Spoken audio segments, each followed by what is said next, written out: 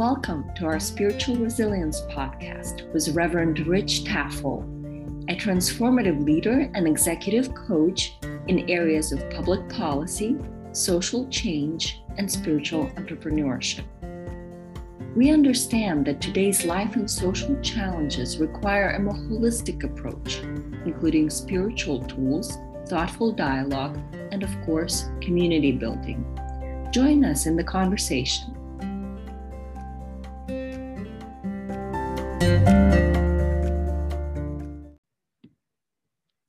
This week, I want to talk about the dangerous rise of conspiracy theories that are getting mixed in with spirituality and emerging in politics. That's sort of new, really, where you have a mix of conspiracy theories, spirituality, faith, and politics all in one. Conspiracy theories have been with us forever, but this mix where people are actually pulling all three together is a relatively new phenomenon. I thought it would be important for us to go a little deeper on it. I think if we can get a better understanding on it, we can help those who are involved with it, and we can also be an alternative to it.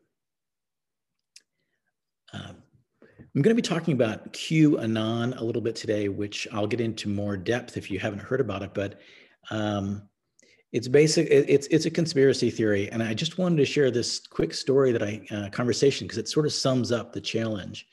This person that I knew was a follower of QAnon, and he knew about my experience in DC.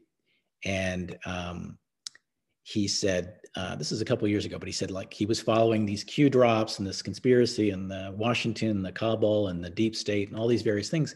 And he explained it to me in detail. And when I just told him, I said, listen, pulling off a conspiracy in Washington is really almost impossible, because in DC, there's always an incentive to get secrets out.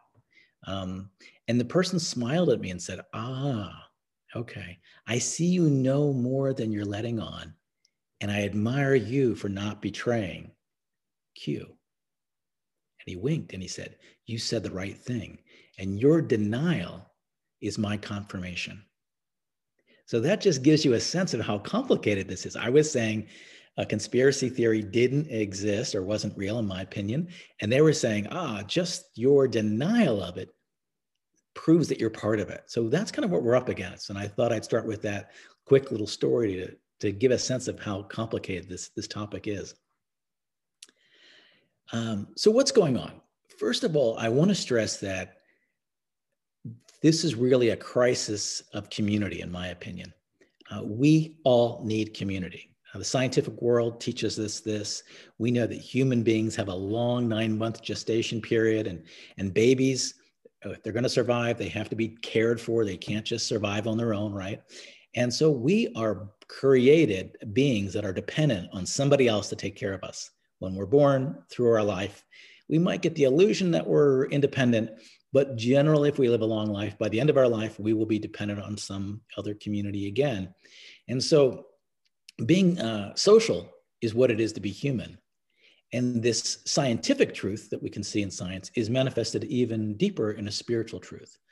Our tradition says that we're created with the purpose of loving each other. And in loving each other, we are loving God. And that God, which is love, created us in love. So community and relationship are key to our understanding and meaning and purpose of life. In fact, there's a passage in scripture, anyone who says they love God but hates their brother doesn't love God. So we are in relationship. We are called to love one another. Now, we are also called to live out our faith in some sort of community. And so community is really important. And in fact, as we read from Swedenborg today, he makes a case that we are actually connected to communities, both heavenly and hellish, even outside of our communities here on earth. So community is a big deal. We need it. It's important.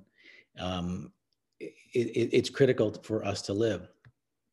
And it really, we're people who are going to seek meaning and purpose in our lives. We're going to be looking for it in some community. Someone's going to teach us something and give us insights to explain what's going on today.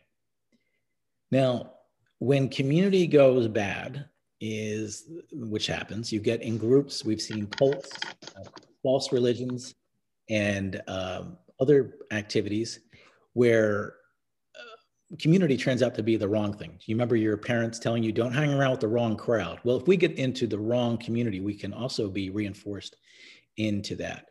America has a history of people getting into conspiracy theory groups. It's not new as of right now. If you think about the 1950s with the Red Scare, and you might remember that in your history that John Birch Society declared President Eisenhower was a Soviet plan. There are many theories about JFK's death. There's theories that we didn't land on the moon. And even just most recently with a lot of progressive thinkers that President Trump was a Russian spy. So the idea to explain things we can't explain, we often come up with these conspiracy theories. But now they're doing something quite different. They're morphing into spirituality. They're more in a new way, and they're morphing into being politically engaged. Now, going back to that horrible visual of the Senate chamber where we saw the so-called QAnon shaman marching around with the buffalo hat, the mainstream media really couldn't understand what was going on there, but it was really that intersection. He led a prayer, he was chanting. It was bizarre, it's strange, but it represents this sort of intersection of New Age thinking, a lot of evangelical thinking about the end of the world, morphed into political thinking and conspiracy theories. And there we go.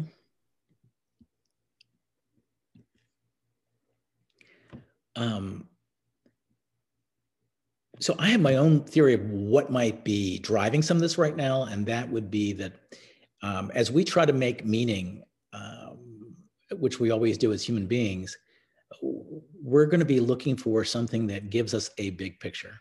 Now, throughout recorded history, most cultures held a narrative, something like this, that we're spiritual beings, we're in this world, but there are gods or a great God, but there was a spiritual force involved in our life. And pretty much cultures around the world developed with some sort of spiritual story in addition to their earthly story. But about 300 years ago, in our modern, Enlightenment world, where we developed science and materialism and so forth, a new narrative came into being. And it really teaches us that the only thing that exists is what we can see and measure. We're chemical reactions within ourselves that describe our behavior. We're bumping into each other. And there's no real meaning or purpose to life as much. There's no afterlife. There's no God. There's no transcendent. There's no supernatural. Everything can be explained through studying, through science. And the fact that we're in this universe right now was really a cosmic accident. Our existence is simply that we survive through an evolutionary process. And when we die, the only thing that will be left will be the memories we leave behind. And it adopted that for a well-educated elite culture. It's the dominant theory right now. You may have heard me say this before, but very often people will say, you seem so smart. I can't understand why you'd invest in the Christian myth or waste your time in church. Or another person said to me recently, I view your prayers as nothing more than a crazy person talking to himself. There's nothing there, Rich. So very dismissive of anything that's transcendent. And that world is pretty flat. There's no spiritual, there's no God, there's nothing. And that's what's been given to many in this generation to make sense of the world. That's the narrative. And the narrative basically continues with, your purpose is really to, as a kid, to get a good education, which will get you a good job, which will find you a good spouse, which will raise you a good family, which will make you enough money to have a good life. And then when you're exhausted, you can retire on a good pension to enjoy your final years. So it's pretty much getting onto that. There's nothing about doing good and doing the right thing. There are morals, and certainly secular people who don't ascribe to any religious belief often live more moral lives than people who have religious faith, but there's not a transcendent. It doesn't make sense of anything spiritual. So I personally believe, and this is just me, you won't read this anywhere else. I think this flat materialistic cultural view is actually contributing to these conspirituality groups that are rising up that mix transcendent with conspiracy, with politics, to give meaning and make sense of things. They are stepping into the space where faith used to live, and faith is very much less a part of the culture now. So people don't necessarily have that. But with QAnon, which is the group I want to talk to a little bit about today, it really does fuse spirituality and politics. If you don't know about it, it's a bit complicated, but in a nutshell, and this is just a quick summary, it believes there's a deep state, meaning there's a cabal of elite people who are running our government, running our culture, running our society, and they're nefarious. They are actually engaging in child abuse. They would be like Hillary Clinton, Ellen, Oprah, Bill Gates, and others are running these networks at the highest levels of both political parties. Donald Trump was elected really to reveal the conspiracy. Q is a person with a Q level of government access, which is a high level access, is a government figure who leaves secrets to the group called Q drops to tell you what's going on and give you, it's like almost a game theory, leaves almost like poems, and you have to sort it out. So hundreds of thousands of people, believe it or not, on the internet are sorting out whatever Q says. And they've come to believe it's grown and grown to the point where they believe that JFK Jr., who was killed in a plane crash, is alive and leading the fight behind the scenes. And but the ultimate promise was that President Trump had a plan to overthrow the government using the National Guard and to arrest the elites and have them arrested and then maybe even killed. And so they were watching their TV screens during the inauguration, waiting for the moment when the National Guard turned on the president and arrested all the people on the up there. And so, of course, we know this didn't happen, but the power of this sort of conspiracy cult thinking is that you keep adjusting the conspiracy to fit the circumstances. So now some of them believe Biden is in on the program with Q. Others believe that the National Guard will make their move at another time. And this keeps breathing excitement into the movement. Some people are now disillusioned and saying, wow, I mean, why did I believe in this? This is crazy. This wasn't true. But for the most part, where I've seen at least, people are kind of morphing it. So I think it's something we're going to have to deal with.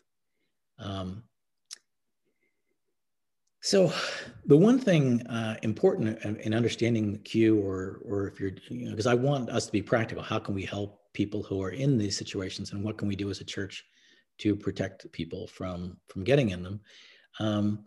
The one thing about it is what I described last week in my sermon on evil, where I pointed out that evil never comes to us directly, but it works with things that are true already in our life, and it morphs them and works with them and twists them. So the one thing I want to say about Q is a lot of the things that they're stressing have truth to it. And that's where it gets that's where I think they start.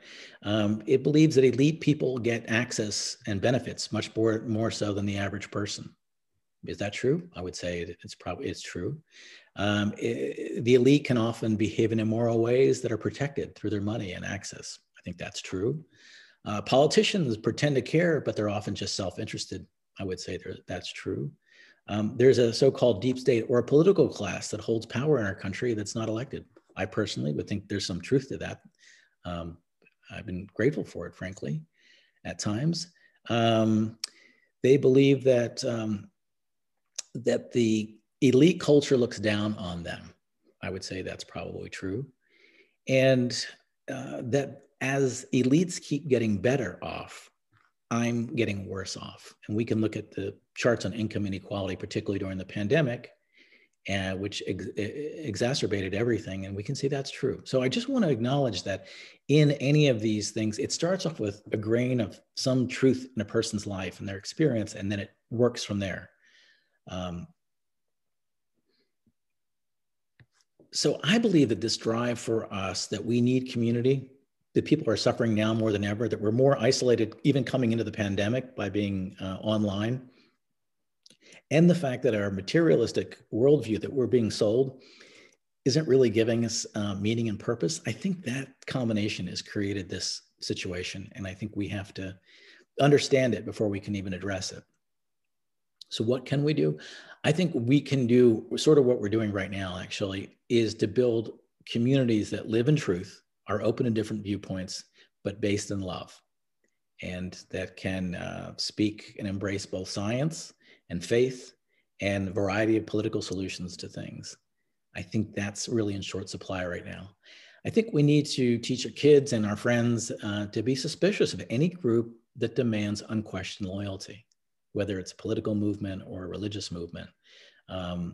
We need to be aware of any group that tells you their leader or the group tells you to move away from the people, from your loved ones. And we need to really begin teaching critical thinking skills that understand that the world's very complex and there are paradoxes and it's complicated, instead of binary left-right solutions to everything. And we need to create communities that really respect viewpoints outside of one bubble. So I think that's something that church can provide, and that we can provide and we can become a model for. Now, another question people ask is, how do you actually engage someone who's in a conspirituality group? And the answer is it's very tough. In my experience, conspiracy theories generally work in a circular logic. In the story that I told at the beginning of the sermon, the more I denied the person's thoughts about QAnon, the more I was confirming it. So it's very, very often very difficult work to do, but I think it's important. People who are involved in conspiracy theory groups and communities have invested a lot of their life in it. It's become their social network in many cases, and it's given them meaning and purpose and a way to understand the world. And so they're not going to give that up easy. I don't think there's an easy answer to this, but I think we need to begin wrestling with it, because I don't see it going away. I did think of 8 suggestions based on my experience dealing with conspiracy groups, and I want to share those with you. 1, engage everybody with love and listen to what they have to say. Do not shame people or call them stupid. We know that just never works. It never works in our life. So once you say that, you're alienating people. For me, I often do try to share common ground. For example, some of the things they might say, I could see some truth to. I think it's very important to speak the truth in direct terms. So even though that might end the conversation, just say the truth. If the conversation continues, you can engage them in the deeper reasons why they're involved with the group. And that has been very revealing for me when I've been able to do that. And another solution is to find other topics to engage in than the one they're talking about now. So just humanize them and their complexity and talk about other things that are important to them, and go there, because this topic, probably you're going to hit a wall. Be prepared that they're going to walk away, and you might be prepared to walk away too. You have to make that decision. If you can be patient, very often they will come back to you. They can come back to you, but it could take a while. But I think those are the things that I have tried to do. I don't know if these are how this all works. I recently did have another case where a young man arrived at the church. I was told, I was in my office, and they said, there's someone in the sanctuary who's been waiting to meet with you, and had been buzzed in and said my name, and wanted to get buzzed in. And he had just gotten off a plane from Arizona, and he'd come to meet with me. And he had a numerical system where the books of the Bible and the passages and all added up to certain numbers. The numbers all added up to certain messages. The messages had sort of a QAnon thing to it. And then he said that our church had a certain number of windows in it. And somehow he had read something that I'd written, and my words added up to a code. And so it was a code about windows and numbers, and it kept coming up to a certain number. The number means this, and it means that there's evil at the Pentagon that must be revealed, and that he was called to come to me to ask for my support and working on to solve this crime, basically to be a sleuth with him using this numerical system and unmask the criminals. So to be honest, I was nervous because I was alone in the church by myself. So, as loving as I'm claiming we all should be, I was a little slightly anxious, and I kind of looked around and I looked at his bag.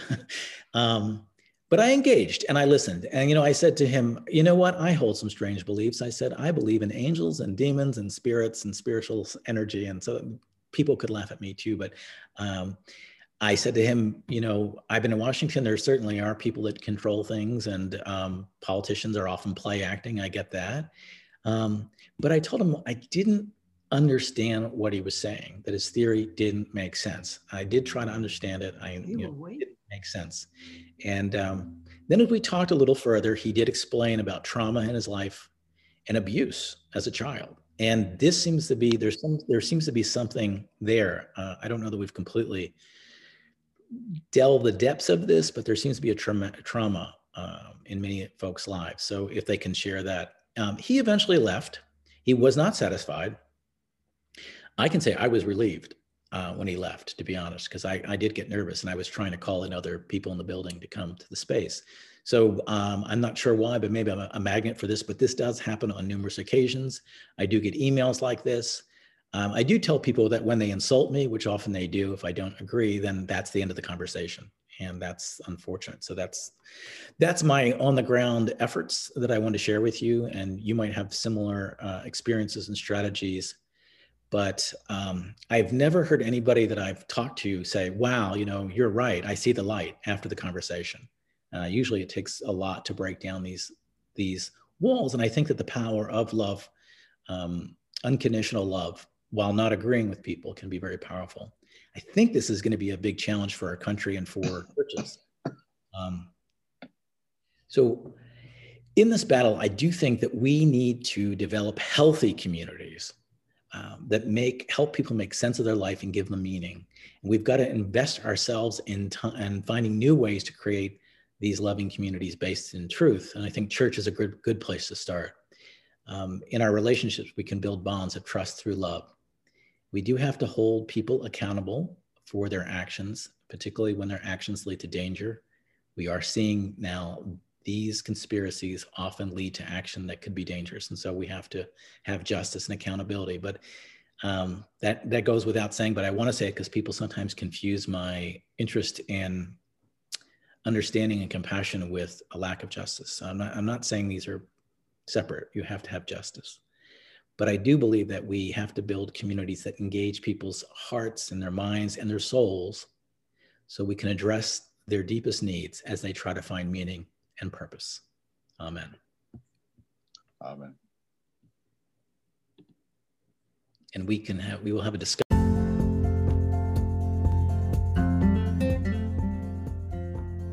We hope you enjoyed this episode of Spiritual Resilience Podcast with Reverend Rich Taffel. We invite you to reach out to us with your questions and comments, as well as proposed topics for discussion. Sending you love and light. Till next episode.